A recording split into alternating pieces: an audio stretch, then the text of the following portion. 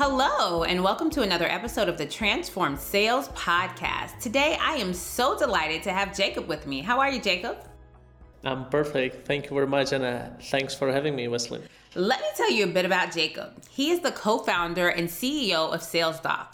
With the hands-on approach to sales, he has provided leadership and consulting services to over 150 organizations, including Uber Eats, Microsoft, Ysoft, and Google, helping them set up effective sales processes and implementing scalable sales methodology. Alongside his work at SalesDoc, Jakub has co-founded Banana.bi and served as the head of sales for Ysoft Clearbo.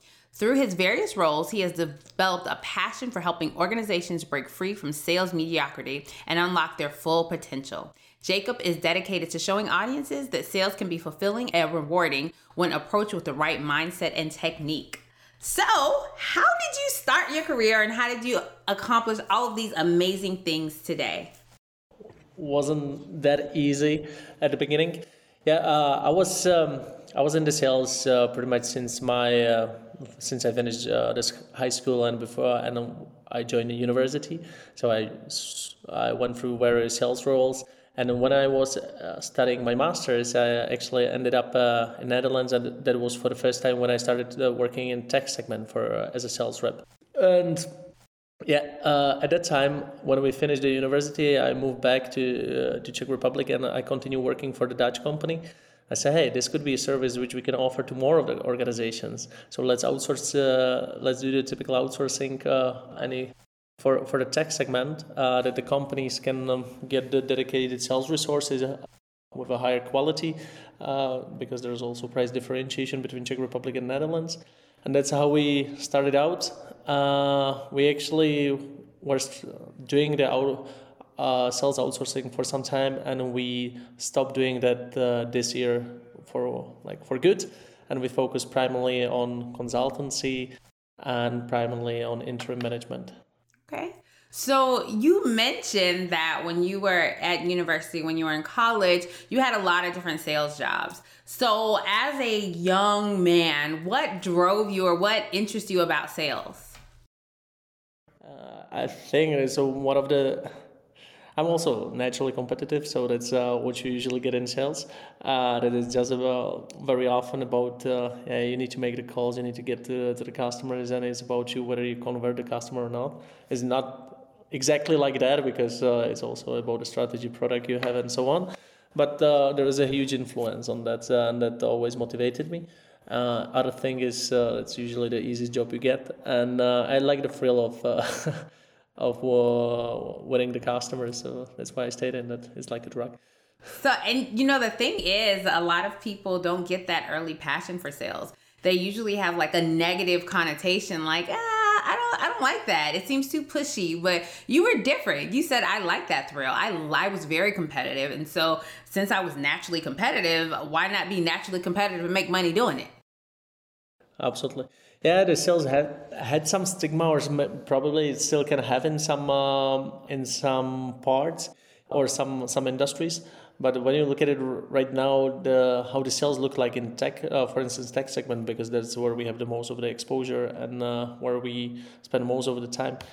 It's very scientific approach, very professional type of selling, and you need to be really good on every level of interaction with the customer in order to win that customer, because the competition is quite severe in this segment as well. Yeah, that's true. I often find that the managers that you have early in your career kind of shape some of the thoughts that you have, some of the ways that you behave. So tell us from some of those early sales jobs, those managers, whether on the good side or the bad side, share some insights with us there. No, absolutely agree with you, because I always say I was very lucky with the leaders I got in my early career. And also that's when somebody asks me, and I'm still in touch with the student organizations or go and present at the universities. And that's also if they ask me for one advice for a career, so then for me it's always always analyze the leader before you jump into the organization, who's going to be there, because that can change the game. And I had two great leaders that taught me. The first one, it took me because I started. That wasn't actually the sales job, but I started on the branch in the bank behind the counter, and then she took me to the headquarters. And the second one was the pure salesperson who set up his own sell distribution organization. So he showed me, hey, there's some sales methodology at that time. I wasn't aware of that, and I said, hey, there could be actually a system in the sales. So that was good. That's awesome. Yeah, those early managers, whether they're in sales or not, they really help shape the way that we view the world. And so a manager at a very young age, when you're in an entry-level position, taking you under their wing and saying, hey, let me show you the ropes, that type of effort and empathy really shows that somebody cares about you. And so through that manager that you had as a bank teller, you said she kind of took you under your wing. As a young person, fresh in in your career, how did that impact you? How did that impact you in that particular job, and how has that continued to impact your career? Well, for me, so if I go to the bank, then I ended up preparing the reports and preparing materials for the GM of the bank, which was which was really nice. I was and reporting directly there, and this so it also gives you a little bit more of confidence.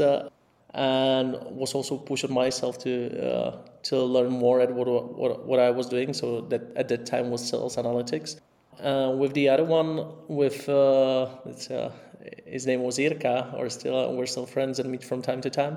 It was not only about sales; it is more also about guiding the people and asking them the questions. Pretty much what do they want to get out of out of their lives. And when I when I spoke with him, he said, "Hey, my biggest success is that actually." When I look at the past 5 years or 10 years, I created 35 CEOs because people I hired to my company, then they left me not because they didn't like the company, but because they started their own company. So I was one of them, or I am. That's good. A leader that really understands that your success is their success. Those are important lessons that so many people don't get to be privy to, right? Because we, as leaders, nobody teaches you how to be a good boss. Nobody teaches you how to be a good leader. So many times you just do what you know, and what you know is wrong, or what you know is bad. And so it continues to build people. But for him to say that, I feel very excited and honored that 35 built 35 CEOs. I mean, I don't know how many people would hang their hat on building CEOs, whether they're your competitors or not, but like you're building future business owners. Yeah, exactly. Yeah, and that's afterwards. There's also push for you. So if you get somebody into the organization, so to act as the good leader, so for them it's not a waste of the time, and they keep on moving forward. I have a mentor, and so there are several things which I put into my DNA. I said that he was leading the people in a way that on a monthly basis he had a review with them and asking them, hey, so did you learn anything new? Did you develop yourself in the past month? Because if not, then it was a wasted month for both of us. And primarily feedback for me, how can I lead you better? Yes. Somebody literally just asked me yesterday. I was telling them, oh, I do my one-to-ones on Mondays. And they asked me, they said, oh, what do you do in your one-to-ones? And I always say, I ask people very early in the conversation, what challenges are you having and how can I better serve you, right? Because as their leader, my job is to serve them, to help them overcome any challenges or gaps or whatever that they may have. And when you put on that hat as leaders, it empowers our team, and it also empowers us because we do less. People don't realize that the more you empower the people that work for you, the less you actually have to do. Yeah, exactly. And it's like very often easy to forget about it. So you get your CEO duties or other duties, and you tend to forget about the team. It's also recently I also got into that spin that too much busy with the organization, but not serving, not empowering the sales team which we have in the organization. So Yeah. I had to steer it back recently. Definitely. And so what was the pivotal moment in your life when you made the transition from being an employee to being a CEO? What happened there? Well, I think it's partly also in my blood that I when I was when I was studying, I had some side businesses which I tried to spin out. Some of them were yeah, very very simple, and so I always had the inclination to go this way, and for me it was you know, if in my head it gets into the situation, hey, it all makes sense. I don't see any problems why I couldn't set up the company that would be successful for this issue or for this case. So why I should then I should do it. Yeah. And early after the university, you don't have any mortgage, you don't have kids, so you can play around, and pretty much you're free to fail several times without any significant threats for you. So that gives you, and you're still full of energy, and also you're a little bit naive because the way how we kick out the company, I wouldn't do that anymore at this time, because at the time we thought, hey, we can make a salesperson out of any person we get into the organization. We can sell whatever you give us into our hands. So the majority of our revenue would go from the commissions, which would be massive. And then you realize that you got very junior people into the organization, which might have potential, but at the time they're junior. You get products without product market fits. Again, they could be great products, but you just don't know which way to sell it. Yeah. And you're a first-time leader, so again, it doesn't mean that you're the worst leader, but definitely you're not the best one. So this Yeah. combination resulted in a way. After 6 months, we say, this is not the way how we should do the business. Yes. Yeah. So talk to us about, let's unpack some of those things that you mentioned. You have a salesperson, doesn't mean that they're not good, but maybe they're not good for your organization. Exactly. Talk to us through that. Yeah, exactly.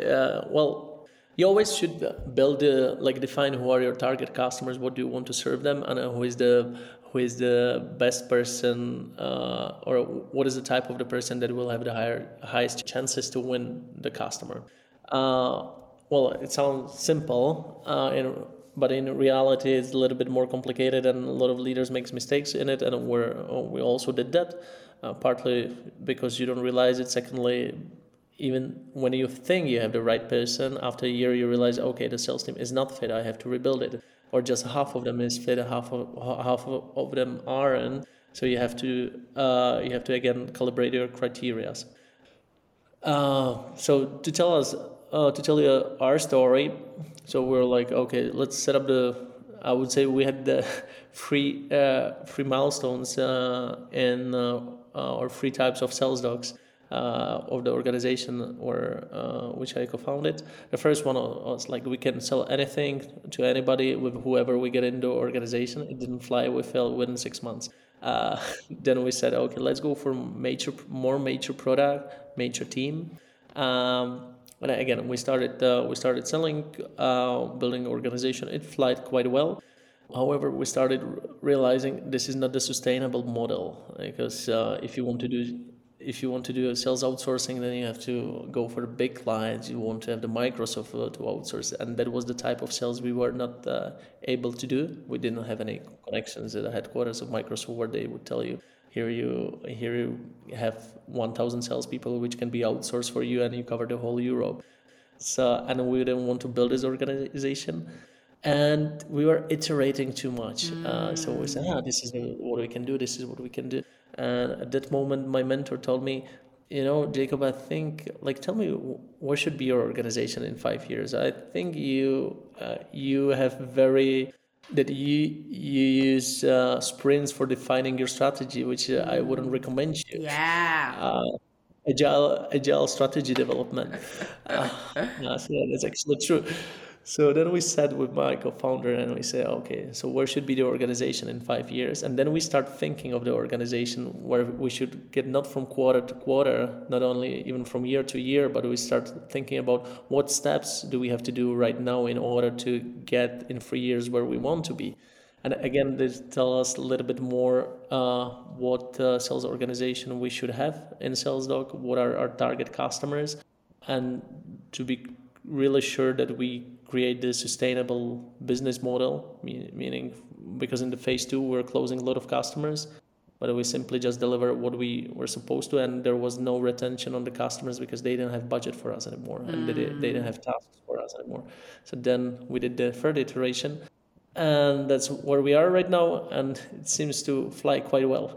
Yeah, and that journey that you took, so many startups and small businesses, they go through the same journey. And even if you're in a large corporation and you are tapping into a new market or using a new product or have to build a team from the ground up, these are things that we have to figure out, right? Like, it's like, okay, so we can hire top tier salespeople, but then they tend to be expensive. And so our margins are lower. And those top tier salespeople, they have their little niche. They're not as willing to get outside the box, right? Like they may not want to hunt so much. You have to think about those things. And then it's like, but this is the market I want to tap into. Does my product fit into the market that I want to enter into?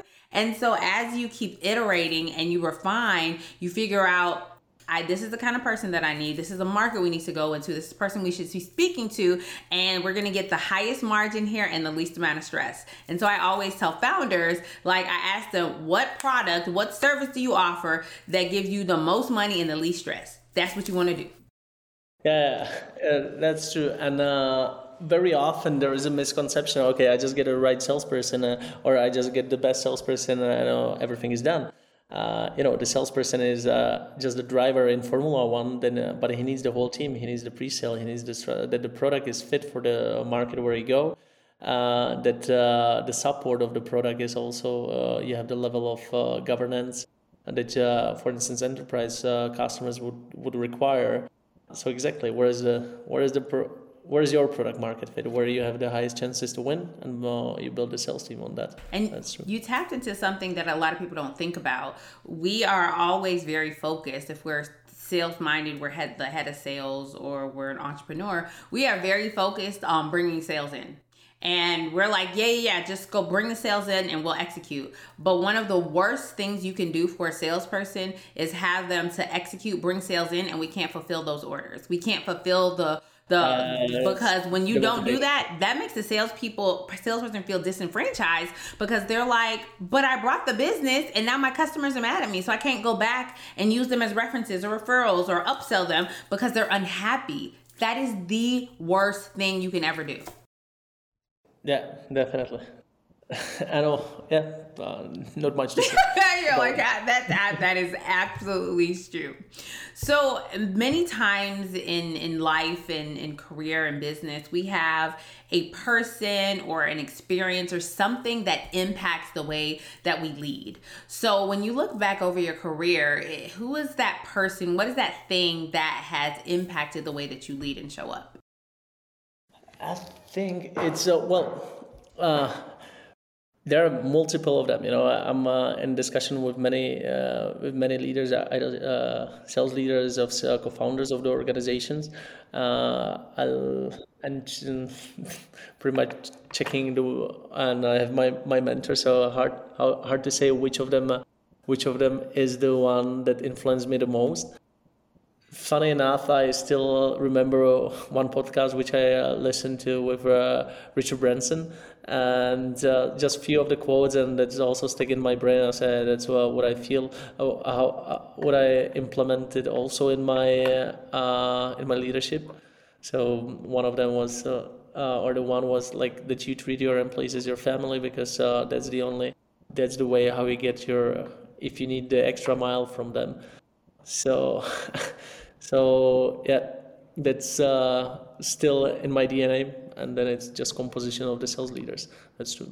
Yeah, that's good. I like that. I call that the tribe of mentors, right? We all have, sometimes there's a specific person or an experience, but you have a tribe of mentors. So you know who to tap into for what and how and when. And I think that that is really important because it impacts the way that we lead. Like if you have the diverse perspectives. Absolutely, yeah.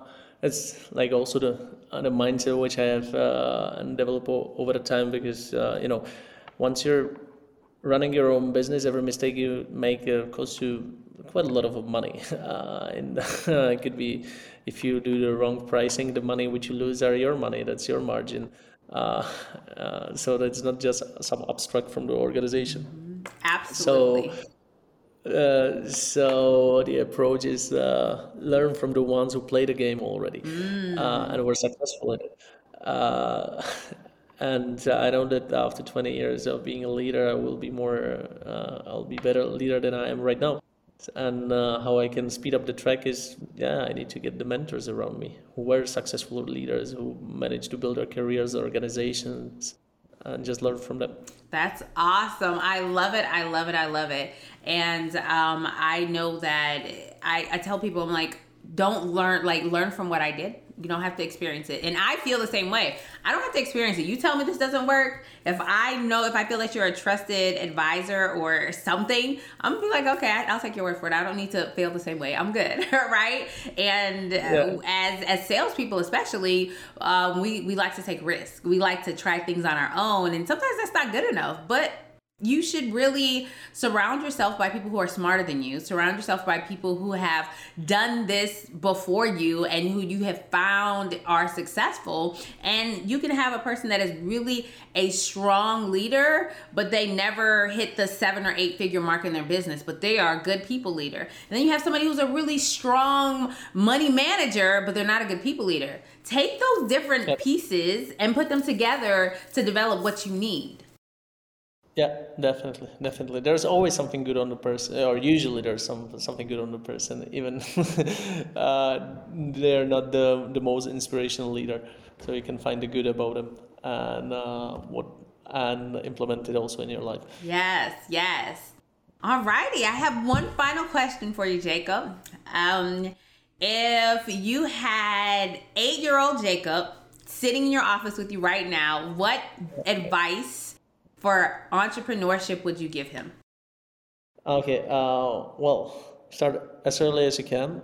Any business you define, make the mathematics behind it, because I think failed several times in sales doc, like that we had to reiterate, because we were not fully aware of like we didn't calculate the reality that could happen, or that so sometimes I see people are running into the direction that even if they win and they finish the run, there's no win at the end. Yeah. That you realize, okay, actually I built an organization, put a lot of my time, but at the end of the day the organization is either not profitable or not big enough. Or then also the question is whether you're building the biggest organization or or if it is lifestyle business. It depends also what's interesting for you. Another one, definitely always find the mentors as soon as you can who can advise you. And then it's people business. It's hard to get to that position that you can hire more experienced people, because usually when you're 20 years old, you don't have any investment. You hire like people which are not that cheap, which are not that expensive, which are cheap for you. But once you get to the stage, hey, I generate enough of margin to get somebody who actually knows what he's doing on that position. He doesn't have to learn it on my On your company for the dime. first time. He comes to that position with his playbook or her playbook, Yeah. and he can execute what he did already 2 times, 3 times. He can execute it again, and he can execute it faster than it has been done before. So this is this is also learning for that. Yeah. So have mentors and try to get the people who were in the similar stage of the organization where you are, and drove the organization to the upper one. So if you're on a 1 million ARR, So get into the organization who already was in 1 million ARR and managed to get it to 20. Yes. If you're on 20, get somebody who was on 20 million ARR and managed to get it to 100. The playbooks are repeating. I love it. I love it. I love it. I tell everyone that I have a best friend, and I told her, I was like, oh, you're my business coach. She runs an organization that's $100 million. I'm like, what am I going to pay somebody for? Like, you've learned so many lessons through the 10 years you've been in this organization. So find people that are in a place where you want to be, right? And and like you said, start early. Don't wait until you're 25, 35, 45, 55, or when this happens or when that happens. If you have the desire in your heart to start a business, to be a business owner, do it scary, do it hard. Those are what I tell people. Do it scary, do it hard. And I heard one more, which is also true. Well, it's going to be painful, long journey, most probably, unless you're one of those 0.1% or lucky ones, or not lucky ones, who just build their organizations within 4 years, make unicorns. Yeah. So Yeah. be, and how is that say, if you're afraid to be burned, stay away from the kitchen. Then that's true. If you are afraid to be burned, stay out of that kitchen. Awesome. Well, Jakub, this has been a fantastic conversation. I thank you so much for sharing your time, your talent, and your expertise. And if my listeners want to connect with you, what is the one best way? Well, I would call it LinkedIn. Find me on LinkedIn, connect with me, send me a message. Yeah. And we also on the LinkedIn, we post the updates from the organization, and we schedule some webinars or offline events, meetups, usually for sales leaders. Well, feel free to join it. Awesome, awesome, awesome. Well, thank you so much again for sharing your time, your talent, and your expertise with us today. Thank you, Eslyn, for inviting me. And that was another episode of the Transform Sales Podcast. Remember, in all that you do, transform your sales. Until next time.